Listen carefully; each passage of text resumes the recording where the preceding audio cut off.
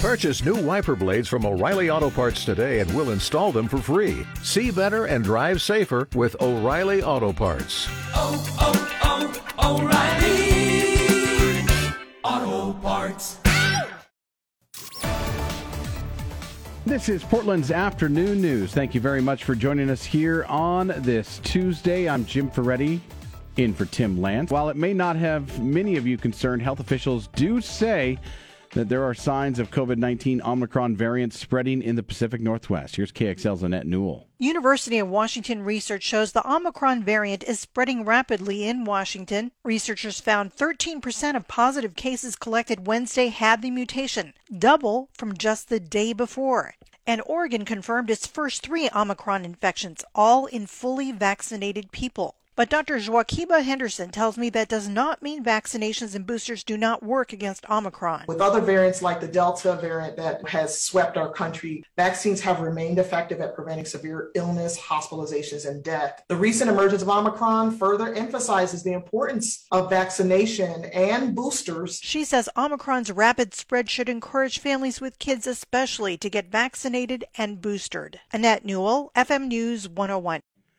The $215 million spending package passed by Oregon lawmakers on Monday included a fund to help Afghan refugees. KXL's Mike Turner is following that story. $18 million will go to support Afghan refugees in Oregon. The money will help them with housing, education, legal aid, and job training. Oregon State Senator Casey Jama and State Representative Nam Pham wrote the letter to the governor asking that Oregon be a safe haven for Afghan refugees. It's just heartbreaking what's going on in Afghanistan. It's difficult to comprehend. It's just sad. I envision a state where Oregonians are volunteering to see how they can help, opening their homes, and just really trying to step up and show the hospitality.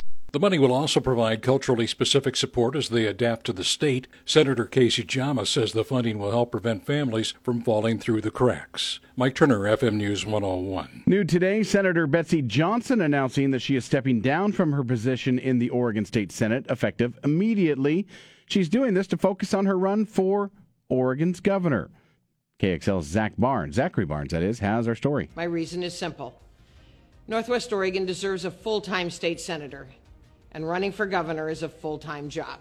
This comes at a point where there is no clear frontrunner in the race for governor. Johnson recently left the Democratic Party to run as an independent and is already leading in fundraising, collecting $2 million so far. The response has been energizing and inspiring.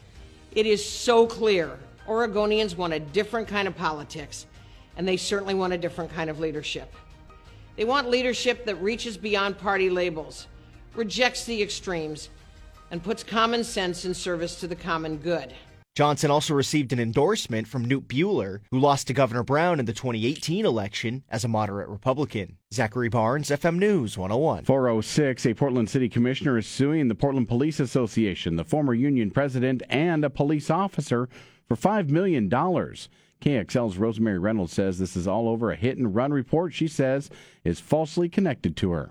The city commissioner is Joanne Hardesty. The suit alleges the police union leaked information last spring identifying Hardesty as a suspect in a hit and run.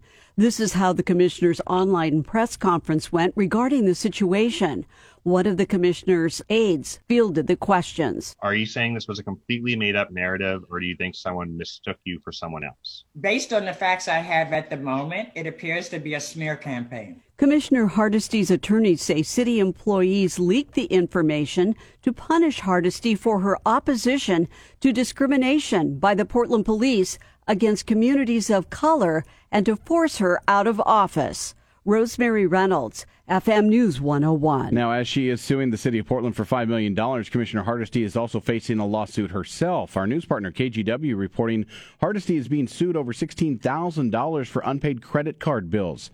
Bank of America sued Hardesty in late November, claiming 2 of her credit card accounts are in default. In a written statement, Hardesty says she intends to pay the bank the money she owes. Some employment records were set in Oregon last month. Here's KXL's Grant Mackill with that story. 10,000 jobs were added in November. Oregon's unemployment rate fell to 4.2% in November. We've seen a significant decline in the number of unemployed Oregonians every month from June to November. State employment economist Gail Krumenauer says several industries added enough jobs to reach all-time highs, including construction, wholesale trade, and professional and business services. So far in 2021, Oregon employers have added 100,000 jobs. As of November, we have regained 4 out of 5 jobs that were lost in the spring of 2020. And at 4.2%, Oregon's unemployment rate in November was also the same as the U.S. Grant Mackill, FM News 101. Coming up, as if you needed another reason to rock and roll all night long in Las Vegas. We'll explain at 4:16.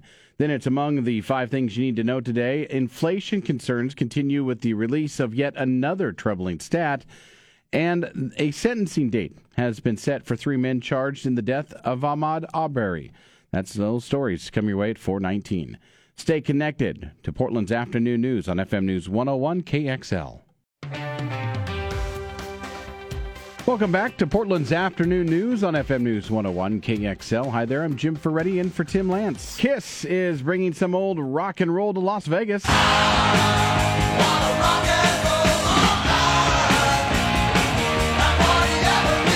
Gene Simmons plans to open a museum centered around the band in Sin City, featuring his own memorabilia.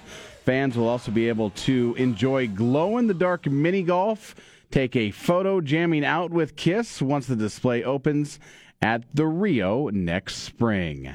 Number 5. 3 New York Knicks, along with TV analyst Walt Clyde Frazier, are in NBA COVID protocols. A team announcing today Quentin Grimes, Obi Toppin, and R.J. Barrett are all out for tonight's game against Golden State. Multiple reports say Frazier is also in the protocol and will miss a couple of games. He should be back by next week. Number 4. The U.S. Producer Price Index jumped more than expected in November. The Labor Department says the PPI, which is a key indicator of inflation, rose 0.8% last month. It jumped a whopping 9.6% year over year. Number 3. Human remains found in Ohio in the 1980s are being identified as a former guitarist for the R&B band The O'Jays. A DNA Doe project, the DNA Doe project, says they belong to singer and songwriter Frankie Little Jr. His partial remains were discovered in a garbage bag behind a business in Summit County, south of Cleveland. His matter of death has been ruled a homicide. Number 2. A sentencing date has been set for 3 men convicted of killing Ahmaud Arbery in Georgia. The judge issued an order to sentence the men on January 7th. Travis McMichael, his father Gregory McMichael, and William Bryan all face minimum sentences of life in prison in the deadly shooting. The judge will decide whether that comes with or without the possibility of parole. Jury selection in the federal hate crimes trial will begin on February 7th. Number 1. People are still reeling from devastating tornadoes that swept through America's heartland, and they're bracing for more storms now. I'm Jim Crisul in Calvert City, Kentucky. It's now a race against time for tornado victims. More rain and storms are expected here late tomorrow, and people are rushing to salvage what they can from tornado-damaged, destroyed, and mangled homes, businesses, and vehicles. In far too many cases, that's next to nothing. President Biden also expected to visit the area tomorrow. Those are the 5 things you need to know today.